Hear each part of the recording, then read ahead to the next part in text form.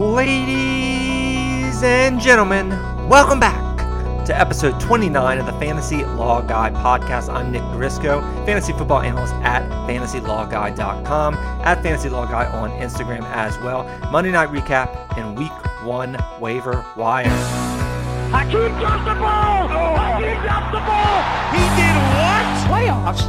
Don't talk about playoffs. Who the hell is Mel Kiper? They are who we thought they were. And we let them off the hook. Playoffs? I just hope we can win a game. It's my quarterback. What the hell's going on out here? Cannot play with him. Cannot win with him. Cannot coach with him. Can't do it. Can't wait. You like that?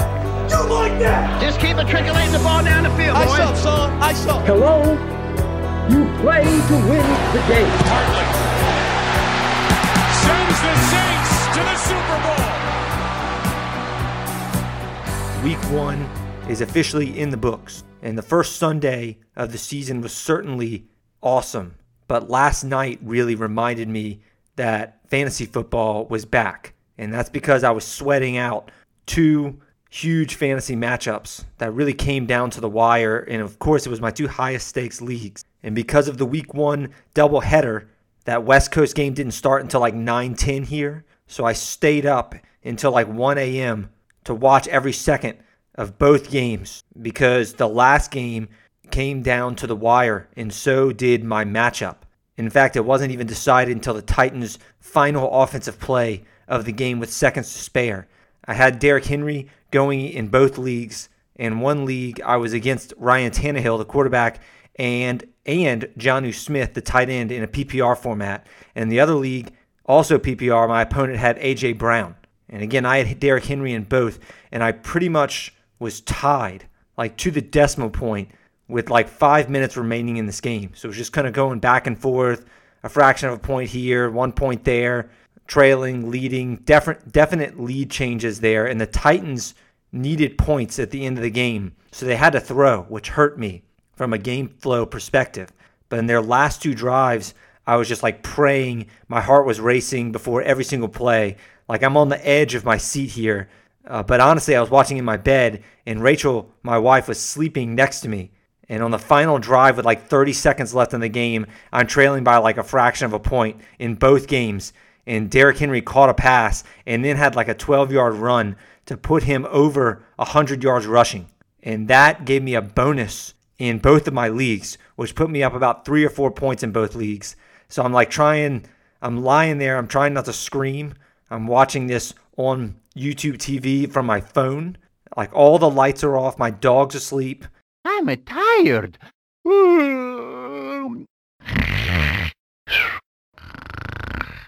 90.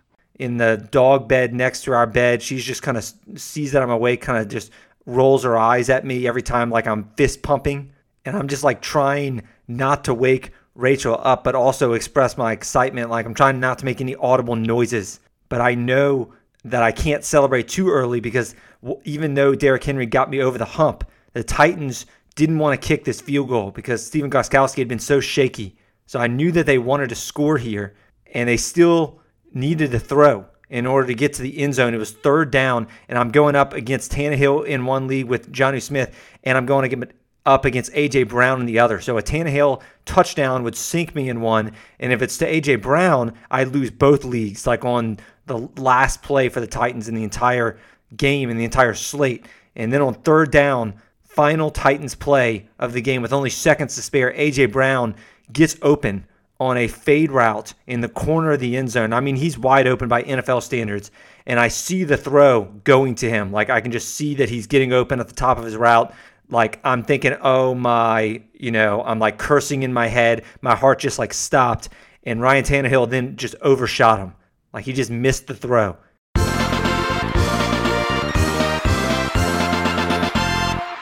He throws it over his head. It was incomplete, and the Titans have to kick, and I'm just elated. It was such a huge sweat, but I got the victory. I actually got the W in both leagues, despite bad showings in both of those leagues. I didn't really deserve to win. I was like the 8th or 9th highest scorer in both leagues, but it did cap off a 7-0 week 1 start for me. So nice start to week 1.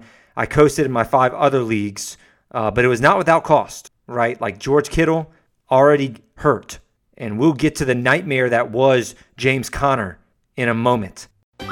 Game over. But definitely not without cost in week one. My teams are kind of reeling. Those were my second and third round picks in a lot of my leagues. But last night, just a really intense fantasy night for me, and just what a sweat.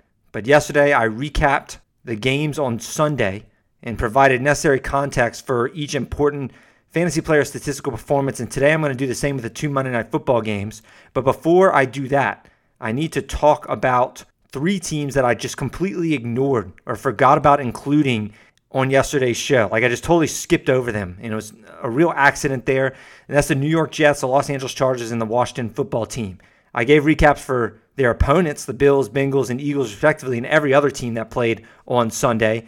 But I guess I just moved on and really never got to the Jets, Chargers, and the football team. So you'll have to forgive me there if you listened to yesterday's show and wondering what my thoughts were, like Antonio Gibson or Joe Mixon or Jamison Crowder or Scary Terry McLaurin. You know, it's week one for me too, and I honestly don't know how I left out 3 teams. Like, really, 3 teams. Like, that's just, I honestly don't know what happened there, but I guess I just felt like it was a long enough show already. But nevertheless, I'll be recapping week one performances from a fantasy football perspective on 7 teams today instead of 4. So my bad for that. And then I'll discuss attacking the waiver wire this week. Players I'm okay with dropping, players I'm targeting in free agency, and how I'm approaching the waiver wire for this week. But first, let's discuss the New York Jets, the Washington Football Team, and the Los Angeles Chargers on Sunday. The Jets got smacked by the Buffalo Bills. I discussed the Bills offense yesterday, and the Bills defense had a great game against the Jets, minus one exception play where that was a 69-yard catch and broken tackle and touchdown run by Jamison Crowder. And for the Jets side here, there's not much to discuss. Sam Darnold, truly awful, 215 passing yards, 1 touchdown, 1 interception. That was despite trailing all game. And the Buffalo Bills just had their way with Sam Darnold. Again, he was with 4 or 5 new offensive line starters in a shortened offseason. They haven't had time to gel. The Bills' defensive line is fierce and took advantage of that. Darnold's interception was thrown across his body into a crowd. Darnold also just had zero help. Like, he doesn't appear capable of, like, raising the play of his teammates. He just hasn't been good in his career. But he just has a terrible offensive line. Adam Gase is offensive coordinator, is his play caller, I should say, and is running this offense just terribly. And his supporting cast also very weak. I mean, Jamison Crowder, Brashad Perryman, Chris Herndon, there's just not a lot there. So I kind of feel bad for Darnold, who's still young and could turn it around, but it just doesn't look like it's going to be with Adam Gase in this offense, and possibly not with the Jets. So he's not really relevant from a fantasy perspective. Moving on to Jamison Crowder, 13 targets, 7 catches, 115 yards, and a touchdown. I mentioned a lot of that production came on one 69-yard touchdown where he kind of broke a tackle and had a free path to the end zone. But he got the job done against a swarming Bills defense. And Jamison Crowder has now had 40 targets in the last 3 outings against the Buffalo Bills. And of course, he vacuumed targets up as expected with Denzel Mims out. And Brashad Perryman, he missed a lot of training camp with injuries already. So Jamison Crowder, Sam Darnold really locked on him as a security blanket, and that's kind of what we thought. We didn't expect the long score, but that was just gravy there in a tough matchup. Jamison Crowder does produce. Chris Herndon didn't exactly produce, 7 targets, 6 catches, 37 yards. It wasn't really an impressive day for Herndon, but he did make some catches due to game flow, and I think he is kind of Sam Darnold's second target on this offense. I think he'll have better days. The Bills just have a really good defense. So Chris Herndon's probably somebody to hold for the foreseeable future until he has like 3 bad games in a row. And unfortunately, Le'Veon Bell exited with a hamstring injury, and he didn't do much before it. He left in the third quarter, I believe. At that point, he only had 6 carries, 14 yards, 2 catches for 32 yards. And Frank Gore and Le'Veon Bell had actually started to rotate by that point. Bell got the first series to themselves, and then they kind of rotated. We knew Adam Gase was going to be really frustrating with that. And obviously it was a tough matchup with that new offensive line. Le'Veon Bell didn't have much to work with there. But this is a hamstring injury that he's been dealing with in training camp. And It was more of an aggravation there. So he's going to be out for like 3 weeks. And I just, honestly, I mean, it's looking grim if you drafted Le'Veon Bell, which you definitely did not if you were following my draft guide. But yeah, he's looking like a huge bust this season, who surprisingly had an ADP in like round 4. I thought it should have been closer to like round 8, honestly. But moving on, because the Jets are terrible. The Chargers barely got by the Cincinnati Bengals 16-13, but it was an important road win nonetheless. And I don't think I touched on Joe Mixon's awful game yesterday in this game, which was a pretty big deal, because if you followed my draft guide, you likely ended up with Mixon maybe early in round 2. Mixon was my 8th overall rated player on my board, and it just sucked to see my 9th overall player, Davante Adams, just go off, and my 7th overall player, my boy Josh Jacobs, also have the top week for all of running backs. And then sandwiched in between those two studs is Joe Mixon, which is just such a shame because Mixon ended up on a lot of my teams instead of Adams. But hopefully you were able to avoid that in drafts, and hopefully you were able to get Davante Adams, who I had as my number 1 receiver and 9th overall player. But Mixon just couldn't get anything going behind a bad offensive line in Cincinnati. He is notorious for slow starts. Like Mixon, horrible start last season in the first 8 games, but then finished very, very strongly. So maybe this is just part of it. It was Joe Burrow's first game. It was a tough matchup as well. My concern is that he wasn't really used in the passing game a lot. I think he only had 2 targets and 1 catch for like 2 yards or something like that. He was inefficient on the ground, that's one thing, but he did get 19 carries. There will be better rushing days, of course. My issue is the passing game, and he was subbed out for Gio Bernard on a lot of downs. So my level of concern for Mixon is mild right now, but it's just an unfortunate reminder that because Cincinnati is so bad, they can have bad days at the office here, and Mixon is a factor in that, even though he's just a good player. So hopefully he can have a bounce back week in week 2. But getting to the Chargers, Tyrod Taylor did not look good in this game. He barely ran, which was very peculiar for him. I thought he was going to kind of make his living, his fantasy living at least, on his rushes. And honestly, he just looked like a player who's going to be benched at some point soon for Justin Herbert, the rookie there. And I don't know what it says that Tyrod Taylor was the clear-cut starter. Like, it wasn't even really a training camp battle, honestly. I don't know what it says about Herbert's development, but I think that Herbert is going to be playing sooner than later, especially if the Chargers start losing. Tyrod Taylor, in the meantime, was aggressive through the air, and he did throw the ball downfield, which is good. But that hurt Austin Eckler, and it hurt Keenan Allen to an extent, but it helped Hunter Henry and Mike Williams. Williams led the Chargers in targets with 4 catches, 69 yards. He also had a 25-ish yard gain. It was an amazing acrobatic one-hander, but he fell out of bounds as he corralled it. And again, that would have gone for even more. Williams is somebody I'll talk about later because he's likely on your waiver wire because he was questionable with the shoulder injury going into this game. But he played, most of the snaps and didn't really appear like he was in visible pain. He had a couple falls in this game. So yeah, Williams, things are looking up because he gels well with Tyrod Taylor's downfield style.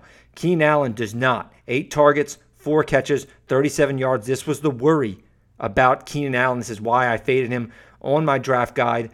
Tyrod Taylor just can't support Keenan Allen, Mike Williams, and Hunter Henry, even though they all saw a good volume with 8 or more targets. But Allen just didn't have chemistry with Taylor, and they were just misconnecting.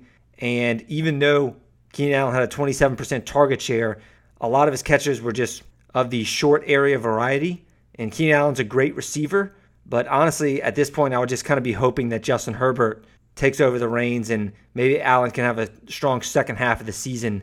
But to be real with you, I don't have Allen on any of my teams, and I didn't advise you to get Allen on any of your teams as well. So you likely don't have to worry about that issue if you are a follower of this podcast and my guide.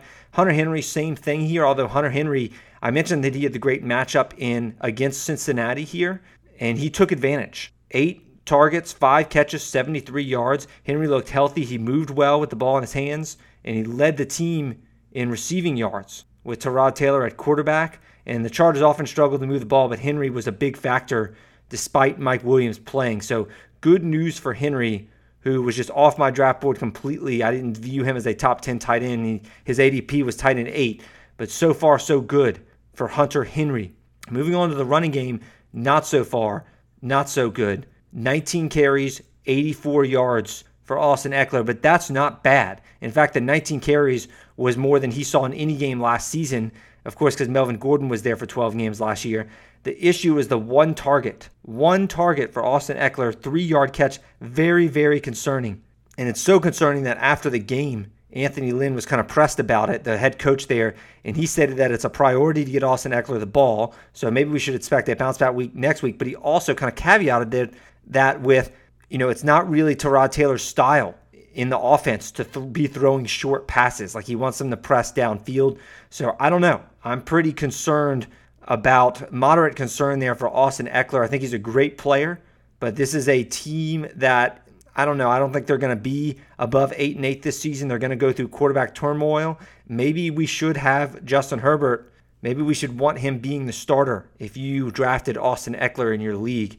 But I do expect him to bounce back and have some good games, but he needs more receiving usage for him to put up like top 10 numbers, and that's kind of what you drafted him for.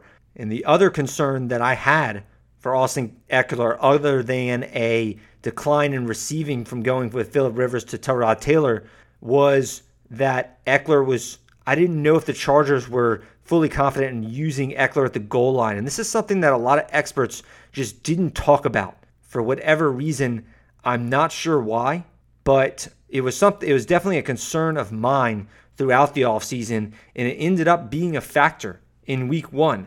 Josh Kelly, who I listed as a deep sleeper on my draft guide, Josh Kelly, 12 carries, 60 yards, and a touchdown, and he saw the goal line work for the Chargers. He handled multiple carries inside the 10-yard line, and his touchdown was just kind of a 1-yard plunge into the end zone.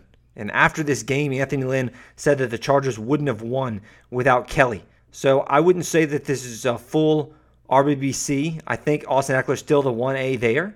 But Joshua Kelly definitely a name to monitor. Absolutely Ekeler's handcuff. And it seems like he won out and beat Justin Jackson in this camp battle. Justin Jackson also had an injury. So Kelly is somebody that you definitely should either be adding, if you don't have him already, or monitoring at least in free agency if you're in a 12-team league. But he was pretty impressive against the Bengals on Sunday.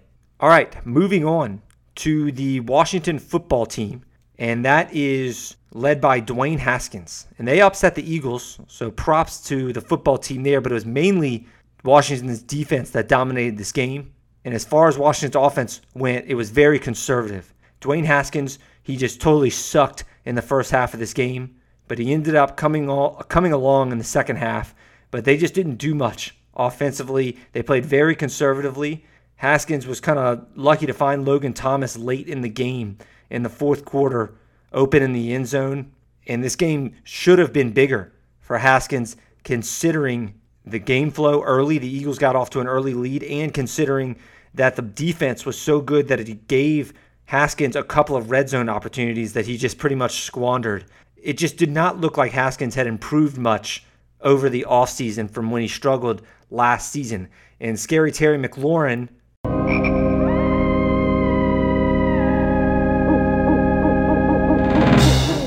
did not do much in his 2020 season opener here. 7 targets, 5 catches, 61 yards, no scores against the Eagles. And he was kind of being shadowed by Darius Slay, who's a good corner for much of this contest. And he did lead the team in receiving and catches, so he's going to have better days. But this was not very promising from Dwayne Haskins. This was obviously not McLaurin's fault, but we knew that kind of coming in when we drafted McLaurin that he was going to be tied to Haskins' success, and we just did not see it here.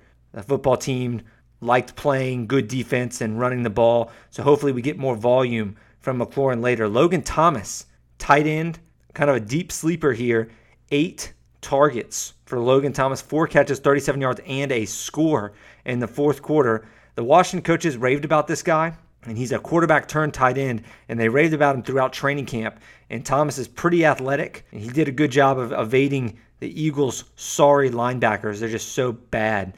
But Logan Thomas, I can't tell if it was a matchup thing or if it was something real. He does have the athleticism, and the Washington football team lacks the supporting cast. The opportunity is there for Logan Thomas to be fantasy relevant, and we'll talk more about him later in the waiver wire portion. My deep sleeper on this team, Steven Sims, caught, I think, 3 passes for 50 yards. Again, he's only going to be a PPR guy in deeper leagues if the Washington football team win their trailing. Antonio Gibson, though, a lot more hype surrounding him. Gibson, 9 carries, 36 yards, 2 catches, 8 yards. So he totaled 44 yards in his debut. And Gibson did break into the open field on one of his carries, but he kind of tripped over his lineman, and it could have been a bigger gain. But the issue is that he only played like 20 snaps in this game. And J.D. McKissick, the pass catcher, and Peyton Barber, who's kind of just a plodding goal line back, played 29 snaps. So Gibson, 3rd most snaps on his team. That is not ideal. Peyton Barber also had 17 carries, and he had 2 goal line touchdowns. And Gibson actually got the first carry near the goal line when the Washington football team got there, but he didn't convert. And then later on, they put Peyton Barber there, and he did convert 2 of his scores. So bad news for Antonio Gibson, but I'm still, we're not making any drastic moves. We're not cutting him or anything like that. You just got to be patient with him. He was always a guy anyway, even before the Darius Geis release and before the Adrian Peterson release. He was always a guy that we were just going to wait to see and be patient with. And I think, this just serves a reminder as Gibson's still a really, really raw rookie from Memphis. He only saw like 30 career college touches. And although he's very athletic and the football team wants him to succeed, he's just going to be a boom or bust play each week because he's just kind of a big play guy. But hopefully he'll be used more in the passing game and get more of a PPR floor. Okay, let's get to the Monday Night Football doubleheader. Last night, the Pittsburgh Steelers defeated the New York Giants on the road.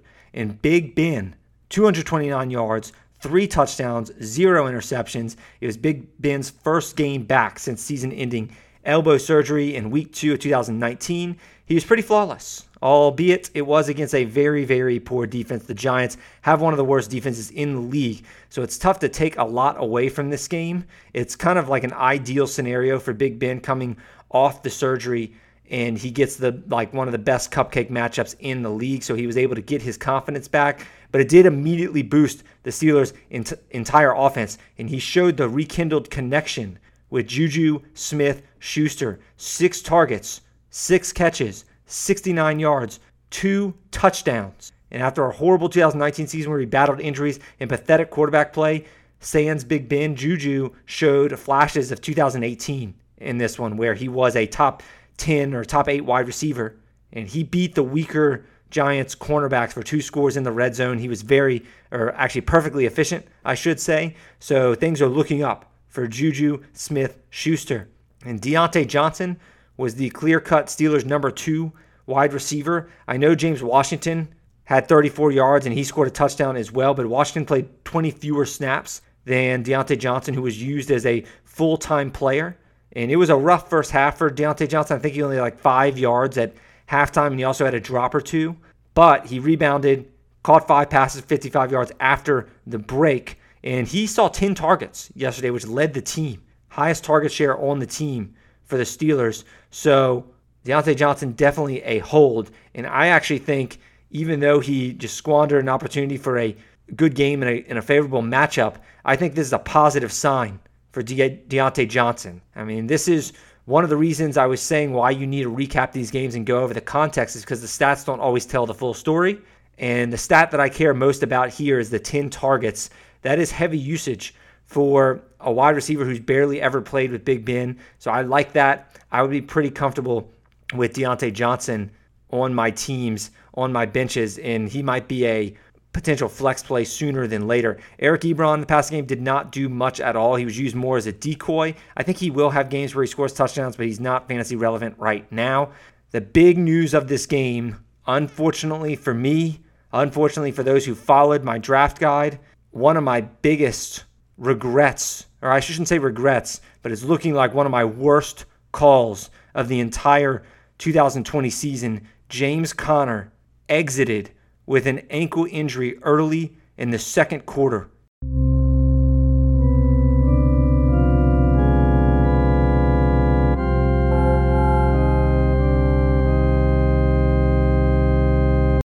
Conner wasn't doing much before that. 6 carries, 9 yards. He wasn't going anywhere. 2 catches for 2 yards. So he didn't look that good either. But James Conner got his ankle taped up, and that's not necessarily the bad part. I mean, we knew that that was a risk by taking James Conner. I did not think it was going to happen in week 1. I did not want it to happen ever. But we knew that he's probably the most injury-prone player in fantasy football. I thought he was a massive injury discount this offseason, but it looks like the people who were fading him because he's so injury-prone, it looks like it worked out for them because he's already hurt. And the worst-case scenario happened when Benny Snell arguably took James Conner's job while Conner was busy taping up his ankle. I don't know if Conner likely would have even returned if he were healthy, because the way that Snell played, 19 carries, 113 yards, he was just carving up the Giants defense in a soft matchup, and that's exactly what I wanted out of James Conner. But Snell was the workhorse after James Conner. He saw 19 of the 20 carries post James Conner exiting, and he also saw a target, but Jalen Samuels was more the receiver or the pass-catching back there. Conner only played 15 snaps, so his usage was technically pretty good because he saw 6 carries and then 4 targets in his 15 snaps. So 10 of the 15 snaps, they were trying to get Conner the ball, but he just went nowhere. And again, he got hurt, which is the big risk for James Conner. It's very, very, very, very sad for me, and I feel terrible for advising all of you to take this risk. I'm just telling you right now what I do every single week. Every single week, I put my freaking heart and soul into this. I study my ass off. I don't go out there and laugh. It's not funny. It's not fun. Nothing's funny to me. I don't want to go out there and get embarrassed on Monday Night Football in front of everybody. Mike Tomlin said after the game that he'll give Conner a chance to recover and reclaim this backfield. He said the light would be green for James Conner in week 2 if he recovers in time. But I don't know, man. Mike Tomlin was frustrated with Conner's lack of ability to stay healthy last season. And this offseason, he went out of his way to talk about how he's relying on James Conner and he expects him to stay healthy and he wants to use him as a bell cow. And then this happens. So their patience is on very, very thin ice if it's not already shattered. So I'm just kind of freaking out about this situation. And that's just a big, big potential miss for me in my draft guide because I had Conner rated so high that he was very likely your 3rd round pick. I myself have him on 3 or 4 of my 7 teams that are not best ball leagues. So yeah, just huge blow and just devastating. I just feel sick to my stomach about it. But moving on to the New York Giants. Daniel Jones, pretty good in this game, I would say. 279 yards against the Steelers' tough defense. 2 touchdowns, but 2 interceptions. He also had 22 rushing yards. He looked pretty fast, and I like that rushing floor that you get out of Daniel Jones and Drew Lock, who I'll talk about in a second. But Jones was relied upon because the Giants just couldn't move the ball in the running game because their offensive line just couldn't open up any holes for Saquon Barkley, who I'll talk about in a second. Daniel Jones tossed a Danny dime to Darius Slayton over the top of the defense for a 41-yard touchdown, and his other touchdown was in garbage time. He wasn't that great in this game, but it was just a tough spot against the Steelers defense, and he was also missing Golden Tate in this game, and the Giants just could not run the ball at all. One of his interceptions was definitely like his fault. The other one, he kind of got hit as he threw, so some silly mistakes, some inconsistency with Daniel Jones, but overall, I would be feeling pretty solid if I had Daniel Jones as like my second quarterback or like my backup on my fantasy team. So moving on to Darius Slayton, he was by far the best Giants receiver of the night. 9 targets, 6 catches, 102 yards, and 2 touchdowns in a horrible matchup here against the Steelers. Golden Tate was out, which really helped. Slayton moved to 2 wide receiver sets. I'm going to be interested to see if he's taken Golden Tate's some of his snaps or his job basically. But Darius Slayton, electric rookie last year, he led the Giants in all receiving categories, and Slayton kind of ran by a cornerback on a play-action fake for his 41-yard beautiful touchdown in the second quarter. His second score, again, was just garbage time with like 2 minutes left to play.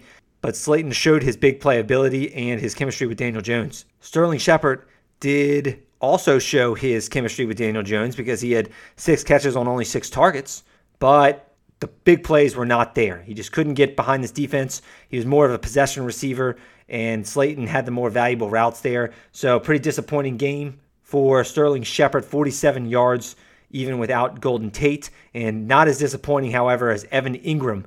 Evan Ingram, 7 targets, 2 catches, 9 yards. That's yikes right there. That is a bad day at the office for Evan Ingram. Evan Ingram not on my draft board, so you likely don't really care about this. And you might not care about it at all anyway, because Darius Slayton and Sterling Shepard were likely on your fantasy benches.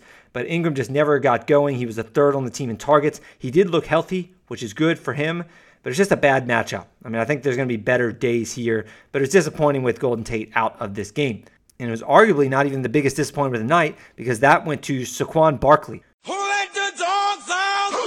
Who let the dogs out? Who 15 carries, pretty good, 6 yards rushing. 6 yards, 15 attempts. It was one of the most inefficient days for a running back who received 15 or more carries in NFL history.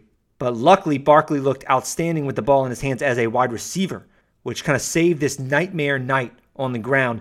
The matchup was bad, obviously, but Barkley just didn't run that well either. His longest run went for 7 yards, but he was just hit in the backfield often as well. So it was just kind of a mix between him not playing that well, running the ball, and the Giants just not opening up any holes against this really, really tough Steelers front 7 and defense in general. There will be better days for Saquon Barkley, but you got to hope that this Giants offensive line starts opening things up. Nick Gates, their starting center, was their backup right tackle last year for the Giants, and they lost Nate Solder. He opted out for the 2020 season because of past cancer issues, which put Cam Fleming at left tackle. It's just a disaster of a situation for the Giants offensive line. So hopefully Barkley can still be doing damage in the receiving game, and he still did get the usage you want out of a top 5 pick. So I'm not panicking too much. It was just a tough opening draw for Saquon Barkley.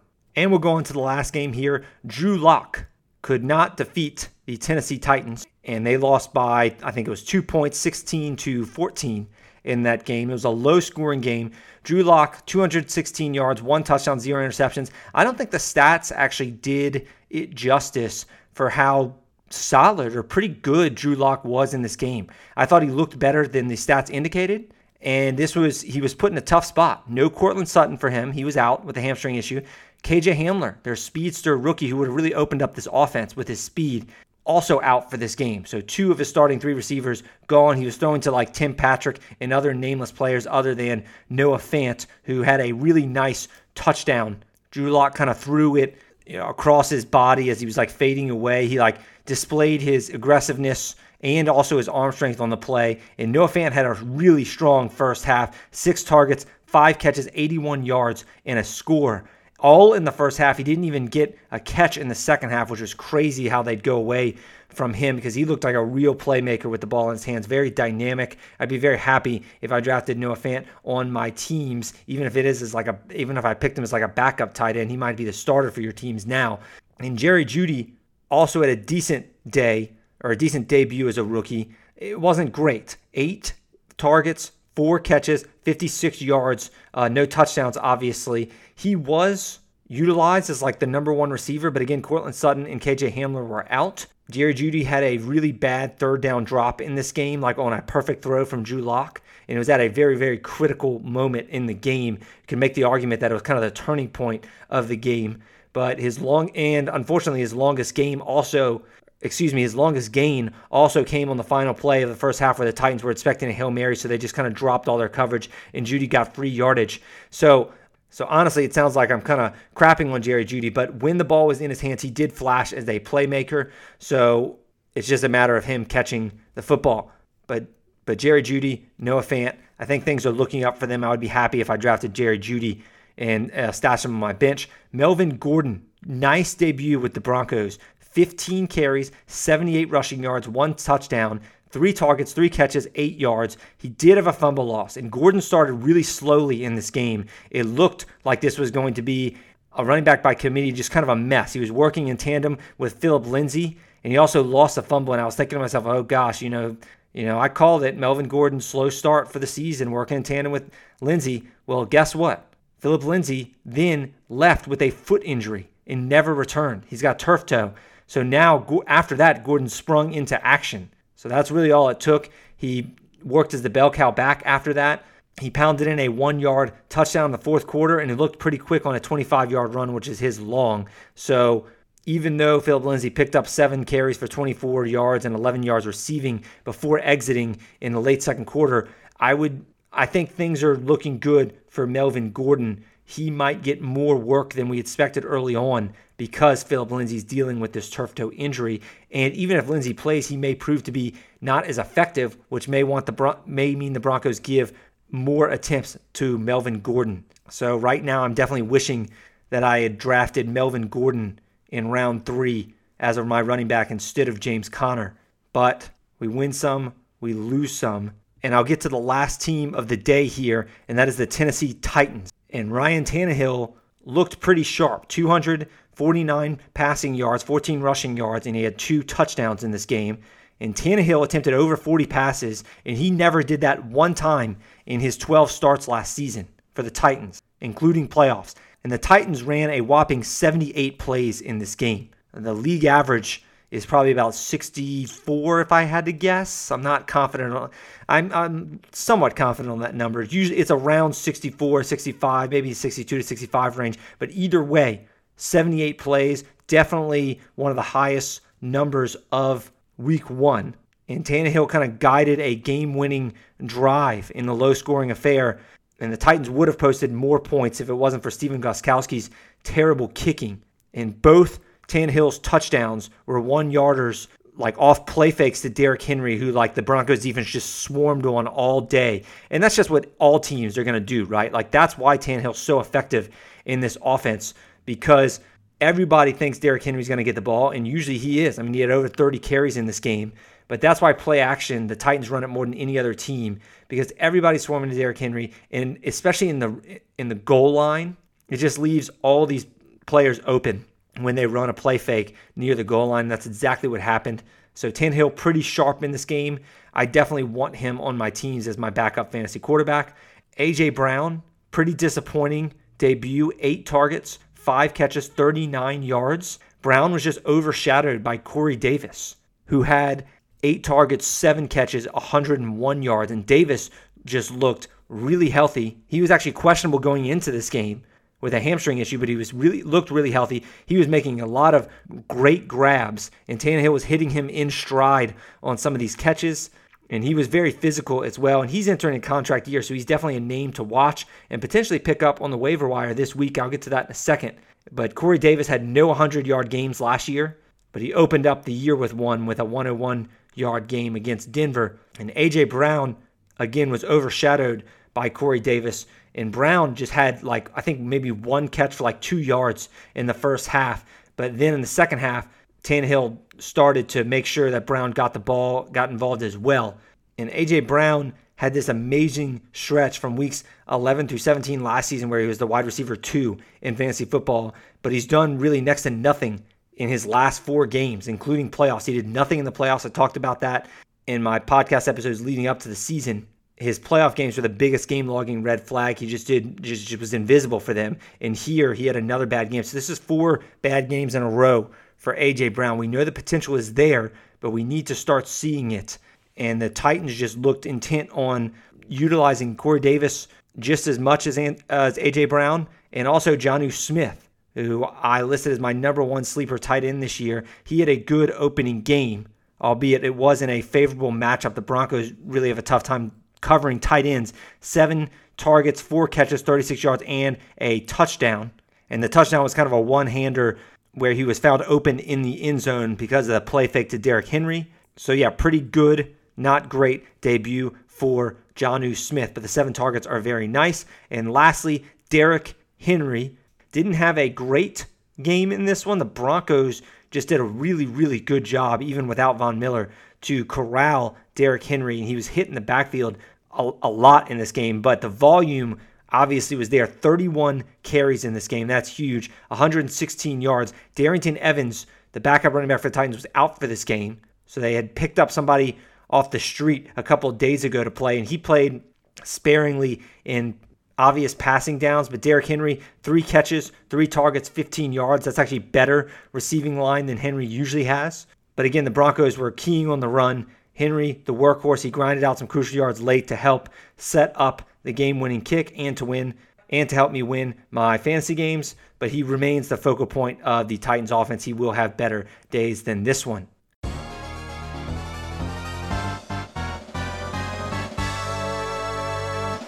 All right, that's all the games for week 1. Real quickly, let me go over some injury news because some things have come out since the last time we spoke. Michael Thomas, high ankle sprain. No! I mentioned that he kind of rolled his ankle or tweaked his ankle at the end of the Tampa Bay Bucks game. It was like one of the last possessions. You can make the argument that Thomas shouldn't even been playing at that point. However, I did not think it was going to be a high ankle sprain. So this is obviously bad news here, and it definitely sucks. I mean, we saw this injury sap the production of Saquon Barkley last season. High ankle sprains can be of a different variety, but it's usually a 4 to 6 week healing process if you don't play through it, and it could be longer if you do. Like we saw Barkley return too early last season. But Michael Thomas, I wouldn't be surprised if he misses a week or two, but we will see. But it's definitely a rough start if you drafted Michael Thomas. He may not be fully healthy for another few weeks. Either way, you have to temper expectations here. The same is the case with George Kittle. And George Kittle, I do expect him to miss at least this week, possibly next with this knee injury. It seems like it's going to be like a 2-week injury if I had to guess. And if you drafted Kittle on teams like I did, you can use today's show to see who to grab in free agency. The Browns reportedly actively shopping Odell Beckham. It doesn't come from the best source. It's Mike Francesca is the source, and he kind of has an axe to grind with Odell Beckham dating back to his days in New York. He's like a New York radio guy. But I wouldn't be surprised if it's somewhat true. Maybe they're entertaining offers and maybe just not demanding it. I really expected a bounce-back season from Odell Beckham this year. But this is honestly, it could be better for his fantasy value if he is traded. And I'm not just trying to justify my high ranking on Odell Beckham. I really missed the mark there. The Cleveland's still obviously a disaster, but it just looks like a lost cause in Cleveland for Odell Beckham. I think that this is great news for Jarvis Landry as well, because they wouldn't entertain offers to trade Beckham unless Landry was fully healthy. And if Beckham did get moved, Landry would be a target monster, as he usually is for his quarterbacks. Another frustrated wide receiver news, Allen Robinson is a little peeved at the Bears right now. He's in contract negotiations. They won't extend him for whatever reason. He did the whole, unfollow the Bears on all social media kind of thing. And that's like the modern day first step to demanding a trade publicly. I'd love for like one of Odell Beckham or Allen Robinson to land in like New England. Miami's an option with Devontae Parker hurt. Jacksonville would be kind of fun. Green Bay would be sweet. But New England is my favorite landing spot for both of them because they just do not have capable wide receivers, and Cam Newton would be a fun quarterback to pair with those guys. The Browns are placing David Njoku on IR with a knee injury. He scored the Browns' only touchdown in week 1, and his absence helps Austin Hooper. And short-term IR means that he has to at least miss the next 3 games, which means the earliest he will be able to play is week 5. In other news, Eagles coach Doug Peterson said that he limited Deshaun Jackson's snaps in week 1. And there was a period in the first half where Deshaun Jackson sat out a series or two. And I didn't mention it yesterday because I figured he was fine or catching a breather or something like that. I'm not tired. But Peterson said that he's going to increase Deshaun Jackson's snaps each week, which is just an odd thing to say because Deshaun Jackson has come out and said he's not hurt. So I guess maybe he's monitoring him because of age. I'm not really sure. Maybe it's some sports science stuff. I don't really know. But according to RotoWorld, Jackson led all receivers in air yards per target with 30 yards on average per target. So he was solely used as a deep threat in week 1, which is kind of, I guess, what we expect out of Deshaun Jackson. We want more, maybe some screens to try out, but they just rarely connected. He and Carson Wentz rarely connected in week 1. We will see if they can change that in week 2. I'm not panicking on Djax yet. Colts coach Frank Reich says that Jonathan Taylor will be the starting running back moving forward, a.k.a. it's time to throw a fantasy football party and get ready to dominate your league if you have Jonathan Taylor on your teams.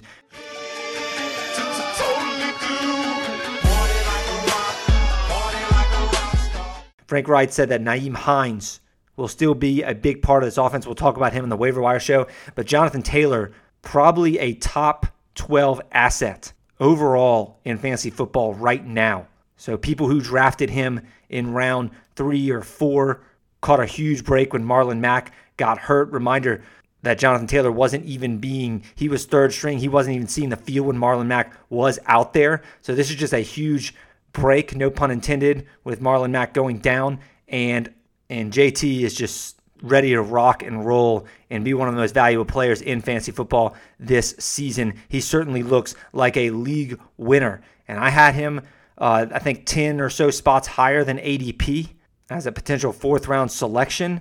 But I wish I was even higher on Jonathan Taylor. Hey, I wish I had him over James Conner. That would be nice. But we have to move on. Fantasy football, a weekly game.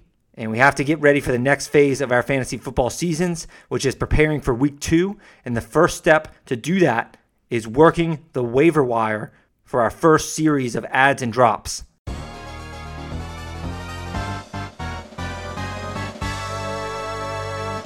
So week 1, waiver wire ads, the main event for some people who are listening. Some experts are telling us to not overreact to week 1. And they cite a bunch of crazy week 1 performances from years past where the players have ended up amounting to nothing for the rest of the season. And simultaneously, other experts are telling us to not underreact. Remember Terry McLaurin last year? A.J. Brown had a big week 1 last year. Gardner Minshew did. DJ Chark, what a waiver wire ad he was. But for all of them, of course, there are the John Rosses, who had 7 catches, 158 yards, and 2 touchdowns last year in week 1. He totally flopped. Chris Thompson, 7 catches, 68 yards in week 1 last year, did nothing for the rest of the year. Vernon Davis had a big game with Jordan Reed hurt, and Vernon Davis was useless for the rest of the year. Danny Amendola, 7 catches, 100 yards in week 1 last year. Obviously, he did nothing. Case Keenum, popular week 1 ad last year. He kind of tore up the Eagles defense in week 1, and that did not pan out very well. And Malcolm Brown, 2 touchdowns in week 1 last year, did nothing afterwards. And here we are again with the same story about Malcolm Brown. But if you spent your free agency, your fab money on those guys, you were not happy. So I guess the moral of the story is we can't overreact and we can't underreact. So we have to medium react. We need a reaction that is right in the middle, I guess. So I'm going to go over a list of players first that I'm comfortable cutting, like a drop list per se, and I'll talk about possible waiver wire ads after that. And I'm basing this all off a 12-team league in general, but I'll add some tidbits about 10-team, 14-teamers, and this is also 0.5 or full PPR and start 1 quarterback leagues. So basically just traditional mainstream leagues, even though I'd prefer Superflex leagues and I'd prefer point per first down leagues rather than point per reception leagues. But most people play in these traditional, just ESPN, Yahoo, NFL.com, like default setting leagues, basically. So I have to appeal to the masses here. You can always post a specific question on my website. There's an area where you can drop your question in. I'll answer it on the show.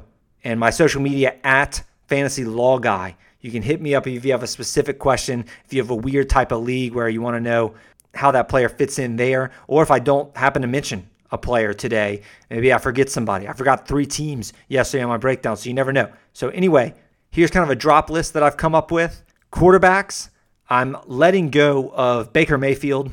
I'm letting go as a backup quarterback. I'm letting go of Ryan Fitzpatrick. If you were hoping that there was going to be some Fitz magic from last season, I'm letting go of Ryan Fitzpatrick, Sam Darnold, Tyrod Taylor. The only reason you'd have Tyrod Taylor on your team is if you were like streaming week 1.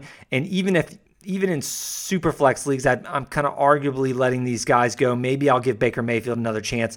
But definitely in 1 quarterback leagues, all those guys, they're gone. Derek Carr likely gone as well. Teddy Bridgewater, I don't think it's a huge deal if you cut Teddy Bridgewater. Jimmy Garoppolo definitely should also be off your teams in 1 quarterback leagues. And I shouldn't have to mention Dwayne Haskins, but he should not be on your teams as well. Running backs, Jordan Howard, that was a yucky running back by committee situation in Miami. He got like the first 6 carries for Miami Dolphins, went nowhere. He ended up getting a goal line score later. But no, he's just not reliable. He doesn't fit in well with Chan Gailey's offense. He doesn't catch passes for a bad Miami team. I know you had probably invested like a 9th or 10th round pick on Jordan Howard. Not if you followed my guide, but you may have picked Jordan Howard anyway because he just fell so far and you couldn't resist. I did it in one league, I'll admit. However, it was a bad decision. Should have stuck to the guide, although I can't brag too much about that right now because of the James Conner issue. But Jordan Howard, he is definitely cuttable. I'd be walking away from him already. Same for Matt Breida. It was like a 4-way running back by committee in Miami. It was just ugly. They don't have a lot of upside. I'm cutting Matt Breida as well. Justin Jackson looked like he lost the backup running back battle to Joshua Kelly to be the 1B behind Austin Eckler. And so Justin Jackson definitely should not be on 12-team rosters. Phillip Lindsay is a tricky one because he's got the turf toe, so he's going to be less effective. But also, Melvin Gordon, pretty good opening game. They were used in tandem even before Lindsay got hurt. But I just don't think a tandem back is really what you want for the Denver Broncos. And even if Lindsay got lucky and Melvin Gordon went down, we saw Lindsay without Melvin Gordon last year, and he was like RB 28 or maybe RB 24 on the season. I just don't think his upside is high enough to justify rostering him on 12-team formats. To me, he's just more of like a handcuff, and he's not as good as a lot of handcuffs that I'll talk about in a second. The Patriots backfield, James White, Sony Michel, and Rex Burkhead. James White's going to appear somewhat controversial like Jordan Howard because you probably, if you picked him, which you didn't if you followed my guide, but if you did, you probably spent like a 9th or 10th round pick on James White. I just don't see it with Cam Newton. I don't think Cam Newton's interested in checking down a lot. He's not going to have the same chemistry and usage of James White as Tom Brady did, of course, where they've been developing this chemistry over years and years and years. And it looks like the Patriots are going full RBBC. You have Cam Newton stealing goal line carries from them as well. He scored 2 rushing touchdowns in week 1. So I just don't see it with these Patriots running backs. I know they're going to be a run-first team, but there's just too many of them. James White, Sony Michel, Rex Burkhead all received like 20 snaps basically in week 1. And then we have Damian Harris, who's on IR with the hand. He comes back in week 4, so it's going to get even muddier. So yeah, I mean, it sucks to cut, your 9th round or 10th round pick, Jordan Howard and James White. But honestly, fantasy football is about adapting. It's about making moves. And if you sit there and be patient for too long, the opportunity cost is missing on the next, potentially Terry McLaurin or DJ Chark. So you don't want these guys just rotting away on your bench, just receiving 4 or 5 catches a week. That's like James White's upside. Yeah, I mean, it's okay to cut players just because you drafted them maybe high. I mean, I honestly want to freaking cut James Conner right now. And he was my 3rd round pick. I won't, but I mean, that's honestly just what I want to do. I'm already so frustrated with the situation. You don't want to develop emotional attachments to these players because winning in fantasy football is about making adjustments and taking it as a week-to-week game and making hard decisions. And there's a theory in economics called sunk cost. You've already sunk the cost in the draft. Things change so fast in the NFL. So just don't be afraid to get rid of guys who are not producing. Their draft capital is irrelevant right now. It's honestly irrelevant. It doesn't matter anymore. Once week 1 starts, everything changes. And that's just kind of my spiel overall here that I wanted to give in week 1 waiver wire. Now's a more appropriate time than ever. Justin Jefferson is another one. Now, he's a guy you can make the argument that he's worth stashing because the Vikings just don't have good number 2 pass catcher other than Adam Thielen, and it looks like they will be throwing a lot more often if week 1 is any indication because their defense stinks.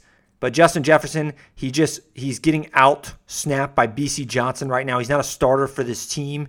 The team wants to be run first, and they do have Adam Thielen as a target hog. Kirk Cousins isn't exactly a quarterback who's going to just start lighting it up. I think that you can make the argument to hold Justin Jefferson, and he could be like a stash, but it just depends on how patient you want to be. I don't want to advise automatically dropping Justin Jefferson like I would with Jordan Howard or Justin Jackson, but I'm okay if you do cut Justin Jefferson in 12-team leagues. I'll put it this way. If I saw Justin Jefferson on my waiver wire in my 12-team leagues, I don't know that I'd run to go get him. The only way I could really justify it is if I had the space and I want to stash him for a couple more weeks before he starts being relevant.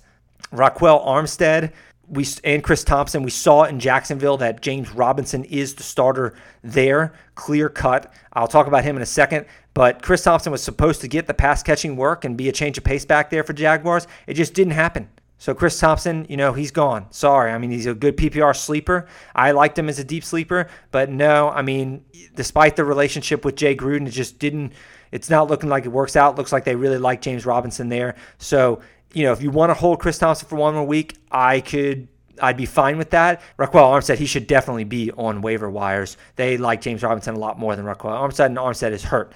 Bryce Love was a healthy scratch in this game as the team's fourth running back. You can go ahead and drop him. Marlon Mack, unfortunately, if you weren't aware, tore his Achilles, out for the season. You can go ahead and drop him. Duke Johnson also got hurt in week 1. I think he's questionable for week 2, but we saw that the Texans really want to use David Johnson as the bell cow back. Duke Johnson, pretty much only a handcuff right now, so you can treat him as such. If you don't want to roster a Texans handcuff on your team, then cut Duke Johnson. Darrington Evans, only a handcuff at this point, and he's hurt. A handcuff for Derrick Henry, that is. I would feel totally comfortable cutting Duke Johnson and Darrington Evans for players that are actually useful right now. LaShawn McCoy, also, he played like 20 snaps in this game, but he didn't really see any usage whatsoever. I would go ahead and cut LaShawn McCoy. Darrell Henderson, same thing. He was the third running back in the rotation for the Rams. Malcolm Brown looked better. Cam Akers looked better. They have more capital in both of I shouldn't say they have more capital in both of them, but they appear more invested in Malcolm Brown and Cam Akers right now. They appear better players than Darrell Henderson, so you can go ahead and cut Darrell Henderson. So I'll move on to wide receivers. Rashad Perryman, Jets, technically their number one receiver. You can wait on this if you want, but there's probably better wide receivers in free agency in 12-team formats. I'm okay if you want to wait on it. He is the deep threat for Sam Darnold. Denzel Mims is hurt, but I just feel like this offense is just so bad. The offensive line may not give Sam Darnold a lot of protection to hit Rashad Perryman deep, and Darnold appears locked on Chris Herndon and Jamison Crowder as his targets.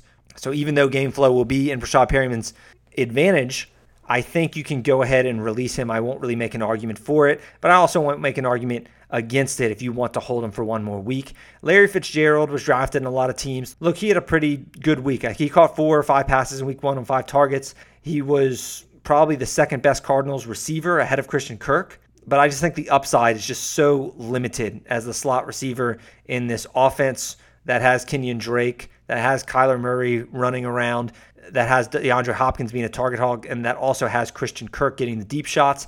So Larry Fitzgerald, he's waiver wire fodder, honestly.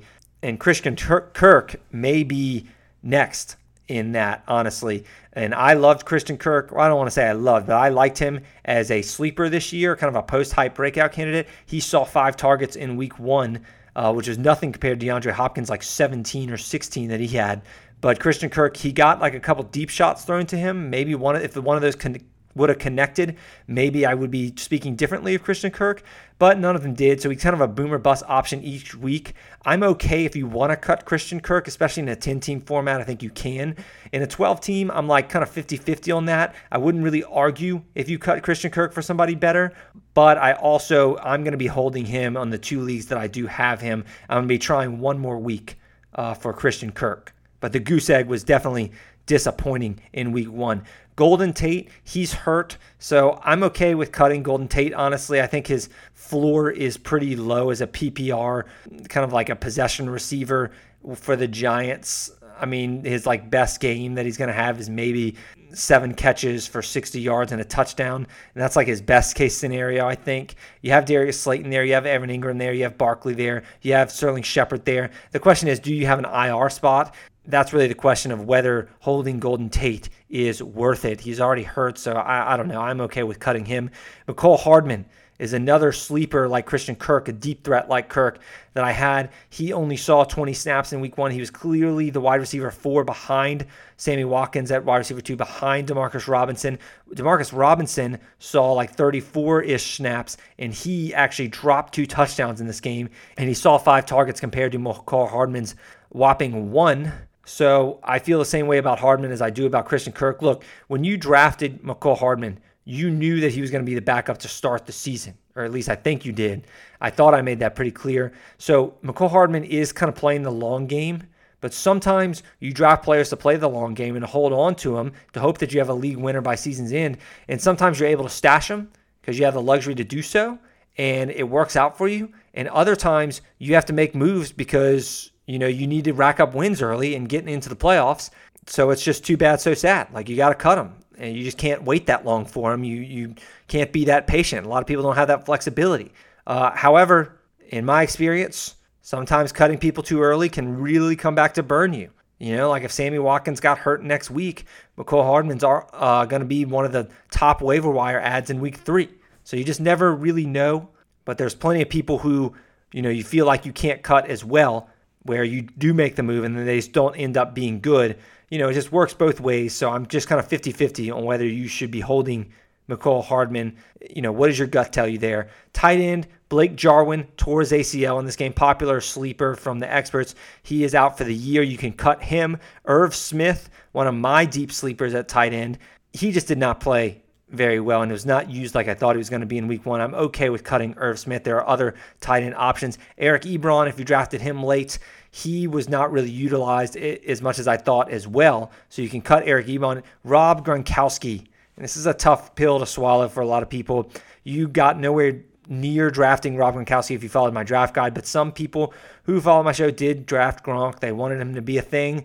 He's not a thing. He's probably the 3rd best tight end for the Bucs right now. He looked pretty washed to me, honestly. They're going to try to manufacture him some touches to keep him satisfied, I guess.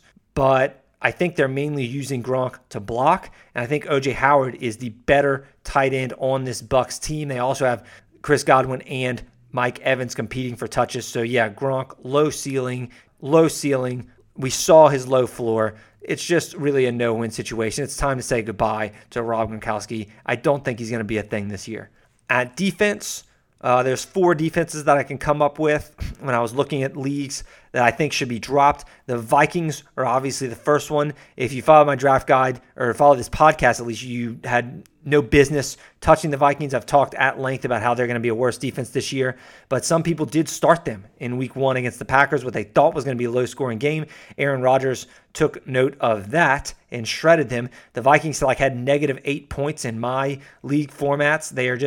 They lost their 3 starting cornerbacks this offseason. Danielle Hunter is on short-term IR. He's not eligible to return until week 4. The Vikings, just not a good pass defense right now, so you can cut them safely. The Rams defense, they played well in week 1, and they were drafted in a lot of leagues. For whatever reason, I didn't get it. I think the Rams defense is not that good after Jalen Ramsey, after Aaron Donald, 2 of the best players in the NFL. But other than them, they just really don't have anyone on the defensive side of the ball. I'm okay with cutting the Rams. I think they outplayed their talent in week 1, which is good for them. But I'd be surprised if they kept it up. But if you want to use them one more week against the Philadelphia Eagles and Carson Wentz, which was turnover city in the second half, and their offensive line is all banged up, I'm also okay with that as well. Like if I see the Rams cut, I won't think twice about it either way. Whether they're held or whether they're cut, I think you can make the argument that their matchup against the Eagles this week is a good matchup. So maybe you want to keep the Rams one more week. That's fine. The Eagles defense should be cut, however.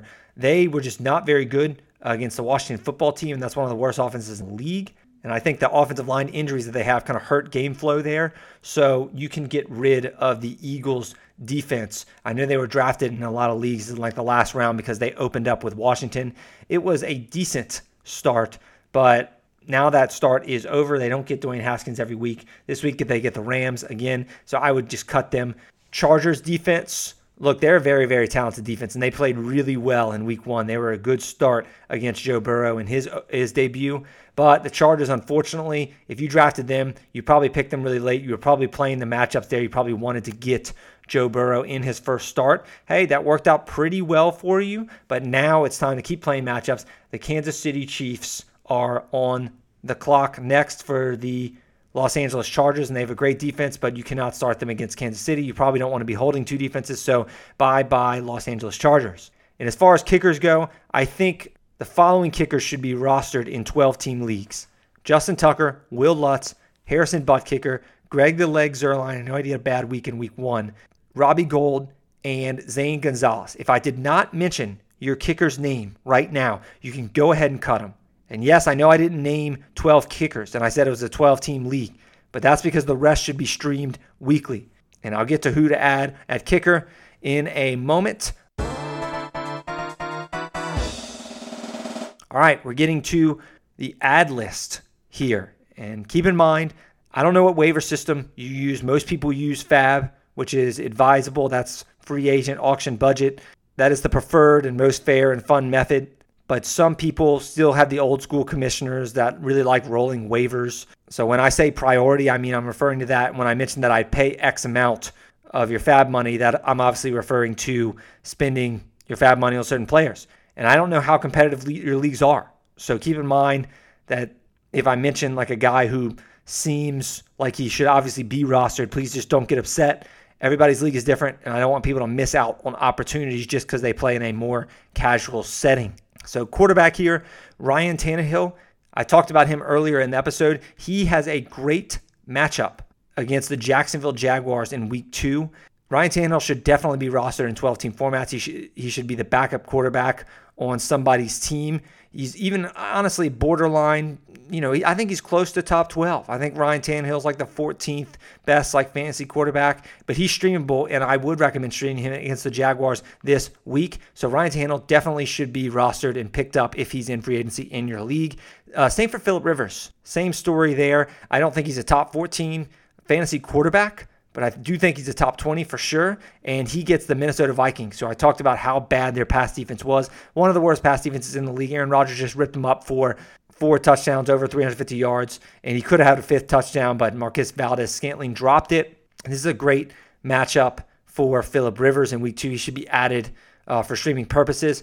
Mitch Trubisky, I don't have the stomach to start him personally, but he does face the Giants. I feel the same way about Jimmy Garoppolo, who was terrible on Sunday, and he may be without George Kittle in this game, but he does face the Jets. The Jets and Giants are definitely matchups that you want to aggressively target. So if you are weak at quarterback for whatever reason, you want to stream Mitch Trubisky or Jimmy Garoppolo, maybe it's a 2-quarterback league or Superflex league, go ahead and do it in week 2.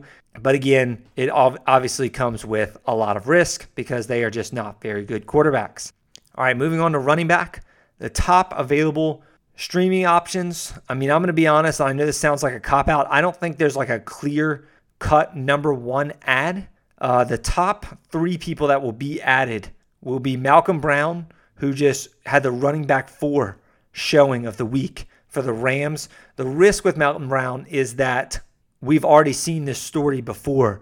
Last year, he had 2 touchdowns in the opener, and the Rams just kind of phased him out for Todd Gurley. They could do the same thing for Cam Akers, who they just drafted in the 2nd round of April's draft. So I don't know. It's probably going to be a running back by committee. Malcolm Brown seems to be the goal line back there, which is good. He should have some other relevant weeks. But if you look forward to the schedule for Malcolm Brown, he has the Eagles, which is a good run defense next week, and then the Bills. After that, he does get the Giants. But it's just kind of hit or miss for Malcolm Brown. I would definitely be spending some Fab money on him, and I'd definitely be putting him as one of my top priorities. But I'm not exactly breaking the bank for Malcolm Brown because I think that over time, Cam Akers will be the lead back on this team. I don't think Malcolm Brown's going away like he did last year.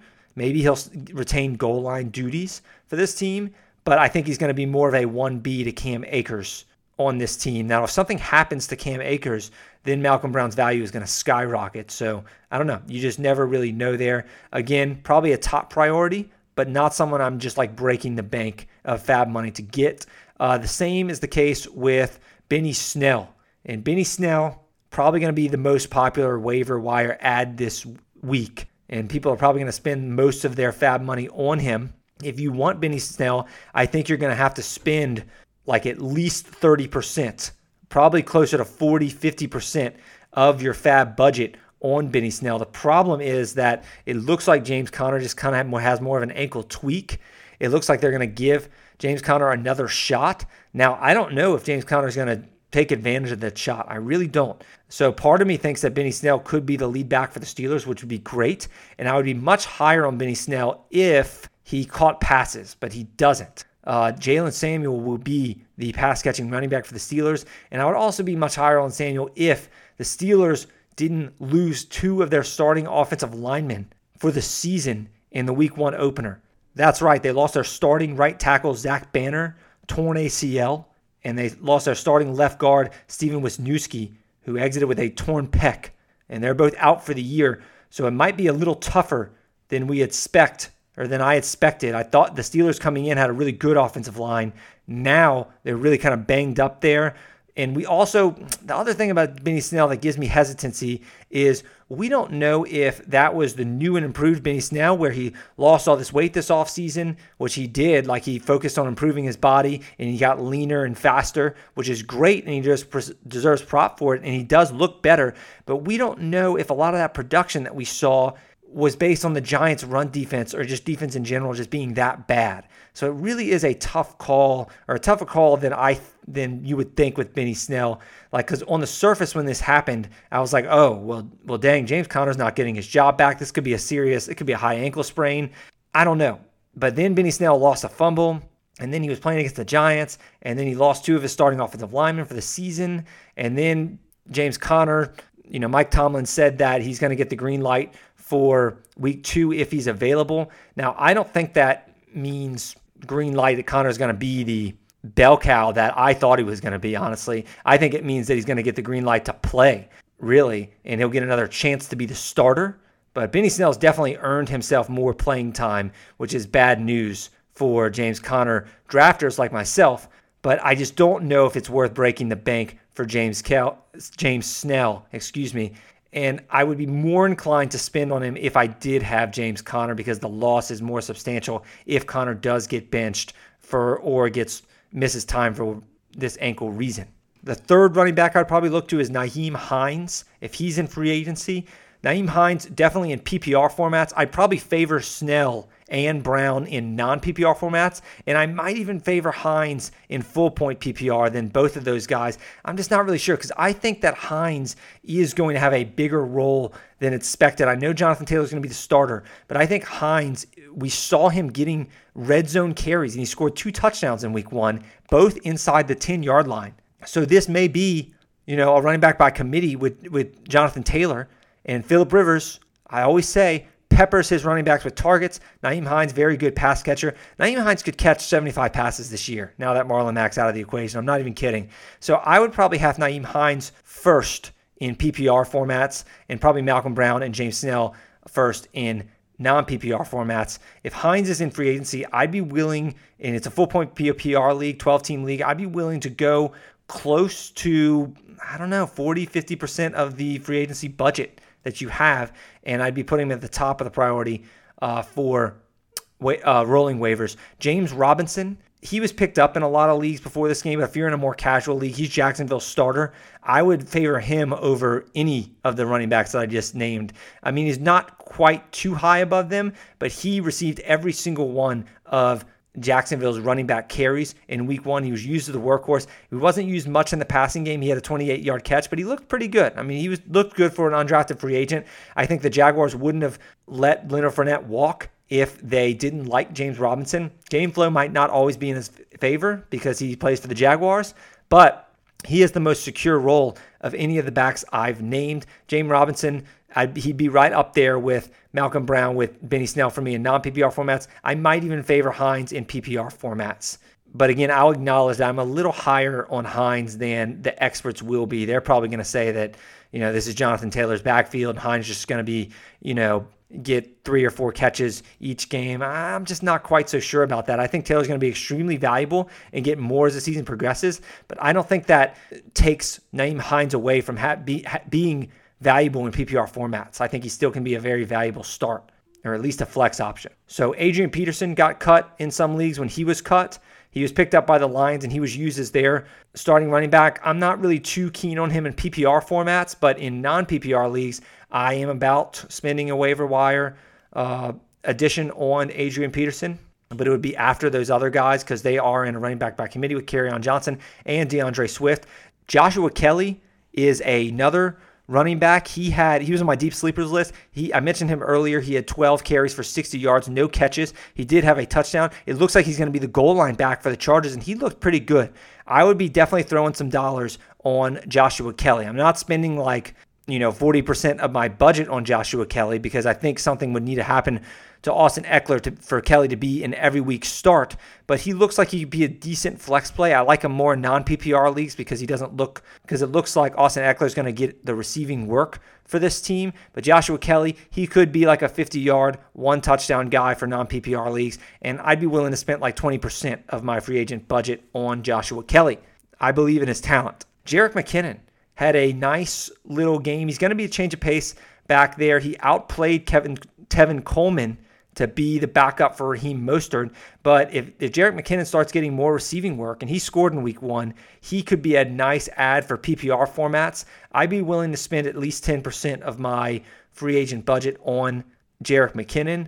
And Myles Gaskin is the last one, or I shouldn't say the last one, but the last guy that might want to take a flyer on. I'm not going to spend too much free agency money on him, but he's definitely worth putting him in the rolling waivers priority list. He's definitely worth making a claim on, and he's also worth dropping a few free agency bucks down because he was the leader of the Miami Dolphins running backfield, which was, again, it was terrible, but there's value to having a starting running back, and we don't really know. We kind of know what Matt Breida is. We kind of know what Jordan Howard is. We don't really know what Myles Gaskin is, so there's some uncertainty there. So, yeah, he's just kind of a why not type of player, kind of roll the dice, no big deal. Don't spend a lot of money on it because his upside is limited in Miami, but he could be worthwhile.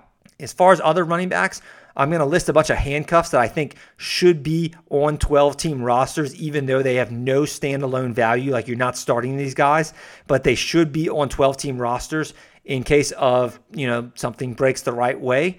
And if I saw these guys in free agency in my 12-team league, I would be making a claim for them. The first is Alexander Mattison. If he is in free agency, he'd honestly be one of my top claims.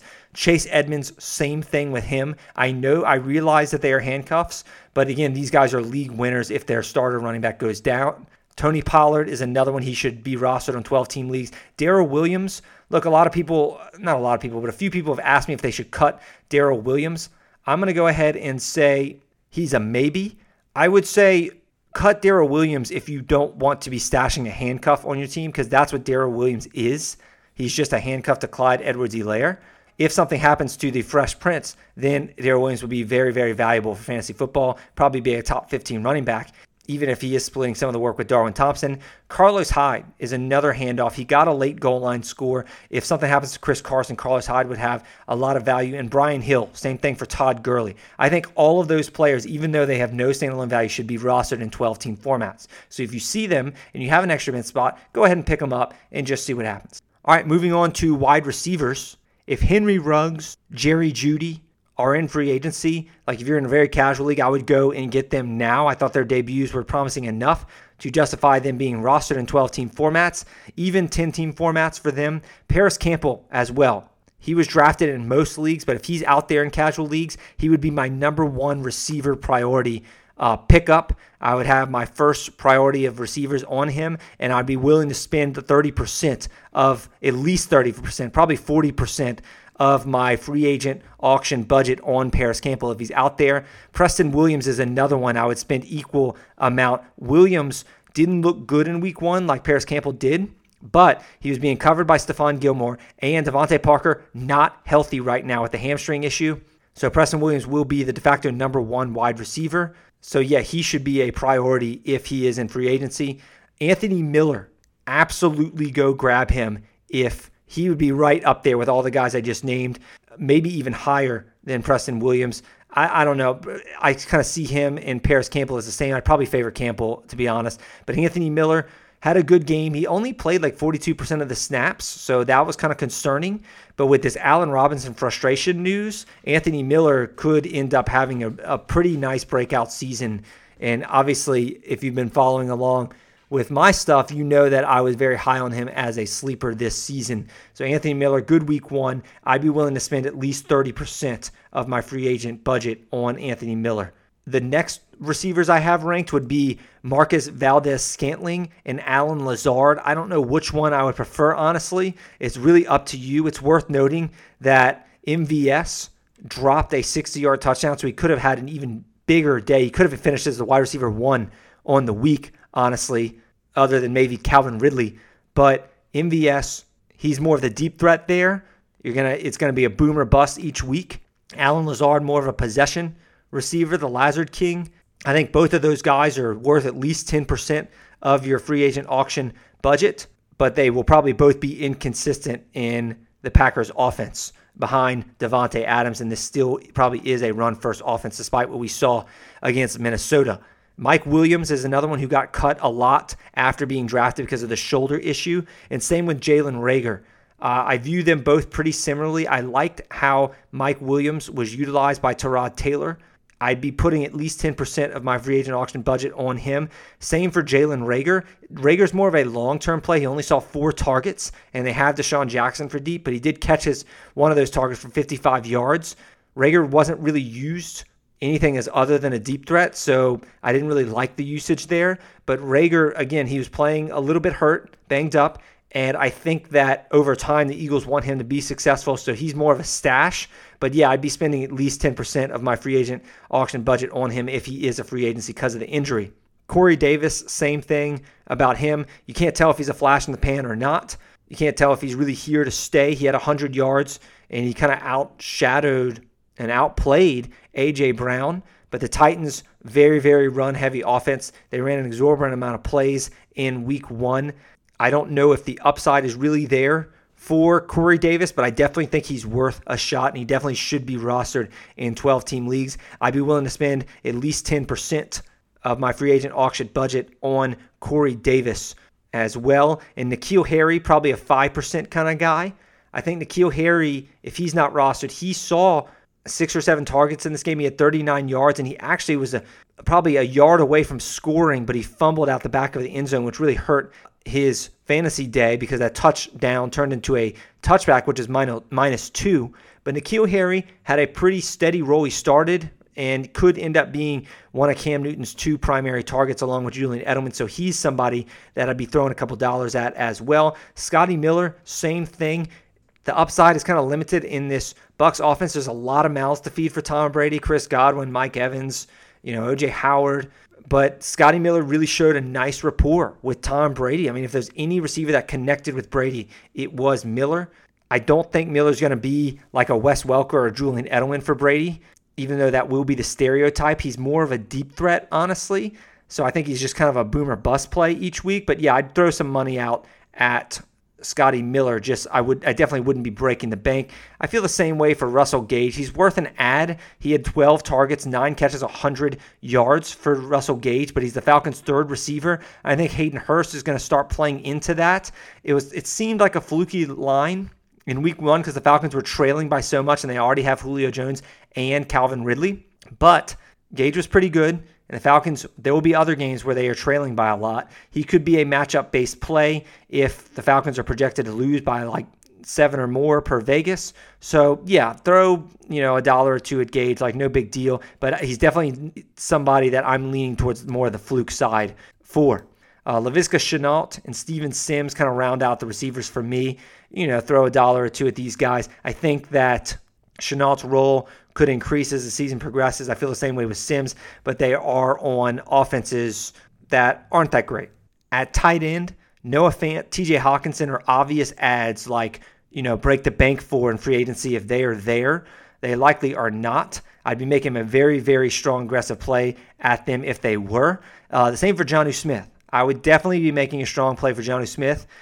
Probably at least 30% of my fab dollars for Jonnu Smith. And I also feel the same way about Dallas Goedert, who was the number 1 tight end scorer in week 1. Zach Ertz not too happy with his contract right now.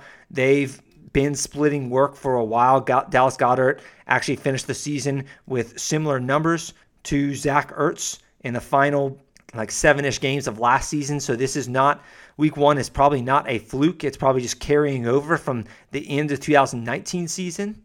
I would be worried if I had Zach Ertz on my teams, and I'd be wanting to aggressively target Dallas Goedert in free agency if he is there. I think that Tyler Higbee is a hold and not a cut, so be on the lookout for anyone who cuts him. Gerald Everett got hurt in their game, and I think Higbee is still the number 3 option on a Rams offense that I expect to pass a lot more, and I thought Higbee did look good in limited opportunities, so he's a hold. I wouldn't be panicking yet on Higbee. We'll wait and see. Chris Herndon, same thing there. He had a tough matchup in week 1 against the Bills. I'd be holding. Same thing for Mike Gesicki. He had to play the Patriots. Very, very tough matchup there. We have a situation where Devontae Parker is hurt, so Gesicki could be maintaining that big slot role for Ryan Fitzpatrick. There will be better days at the office for Mike Gesicki. I'm holding on to him, and I'm watching to see if anyone cuts him. Logan Thomas, I rank right behind Mike Gesicki. He's definitely worth throwing some dollars at in free agency if you need a backup tight end or even if you need a starter for whatever reason. He's worth taking a flyer at. He's very athletic, quarterback turned tight end. But again, the upside in this offense is just kind of limited with Dwayne Haskins at quarterback. But yeah, he's definitely the type of player from an athletic standpoint that you want to take a shot on in free agency. Austin Hooper, I'm holding on to him. I would have considered cutting him, but now that David Njoku is out, at least for the foreseeable future, Austin Hooper may get more work. And now Odell Beckham, if those trade rumors are true, that could also increase his fantasy stock. So I'm holding on to Austin Hooper for at least another week or two. O.J. Howard, worth definitely, along with Logan Thomas, worth getting as like a backup tight end for sure.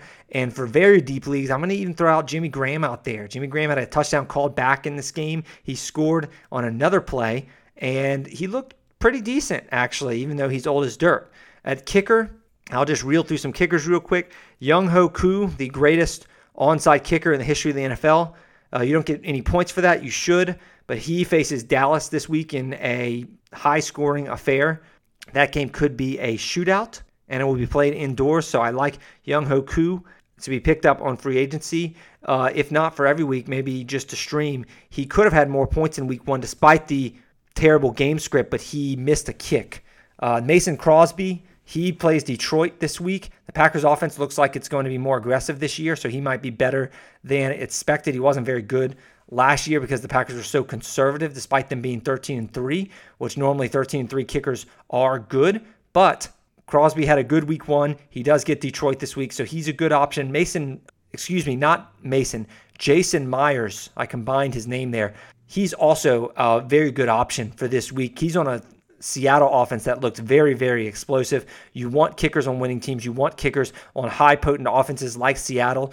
I like Jason Myers a lot to be picked up for fantasy kicker. He faces New England this week, so I think that they could hold him to a lot of field goals, and I think that Seattle's just a better team than New England, so I'm not really worried about that. And then Tyler Bass. He was kind of like a sleeper kicker for me in week 1 in my matchups preview pod, and he had a decent outing. I think he had like 8 points, but he's a rookie kicker for the Buffalo Bills, and the Bills get the Miami Dolphins this week. So that is a great, great, great streaming spot for a kicker if you're just kind of going through kickers like no big deal. Great streaming spot for Tyler Bass. Probably nobody's going to even put $1 on this guy or make a claim on this guy, so you can just kind of wait and get Tyler Bass probably in free agency after waivers runs. And lastly, for defenses, the Chiefs defense. They face the Chargers this week and Tyrod Taylor. So, yeah, definitely want to be starting the Chiefs this week. If they're in free agency, they'd probably be my number 1 defensive ad. I don't think we can ignore the Washington football team, even though they have a tough matchup against the Arizona Cardinals this week. I don't think we can ignore. They finished at the DST1 against the Eagles. Their defensive front 7 looked fierce.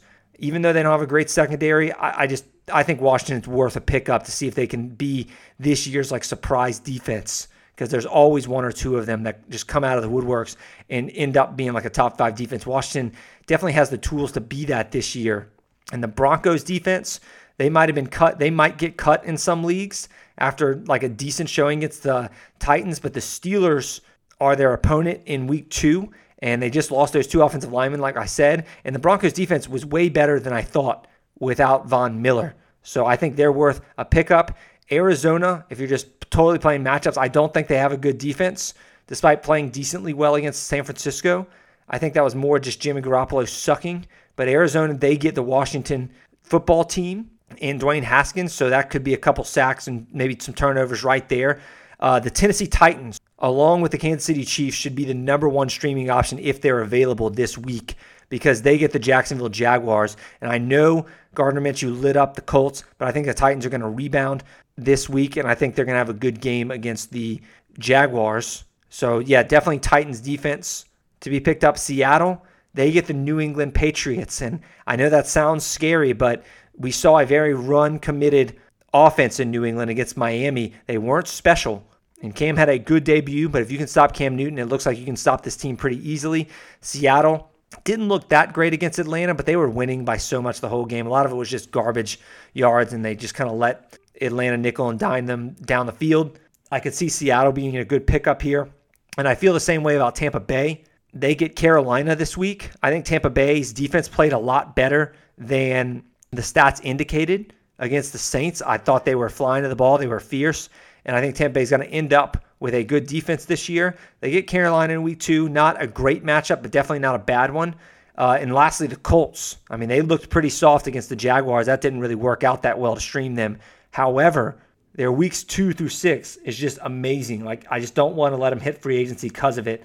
They get the Vikings in week 2, who just, that's an okay matchup. But in week 3, they get the Jets, which is awesome. In week 4, they get the Bears. In week 5, they get the Browns, Baker Mayfield. And in week 6, they get the Bengals with Joe Burrow. So, yeah, great soft opening schedule for the Indianapolis Colts. So I'm not letting them hit waiver wire as well. And they might be one of those rare cases where maybe you don't start them against the Vikings. Maybe you stream someone else. But maybe, if you can afford it, maybe you can have 2 defenses on your roster. Wait for them to start that incredible run in week 3 through week 6. All right, that is it. I hope that helped. Good luck making waiver wire moves. All right, that'll conclude today's episode. Please, please, please subscribe to this podcast if you enjoyed it, and give me a favorable rating or review. That kind of stuff helps a lot. I really appreciate your continued support. Thank you so much for listening, everyone. See ya.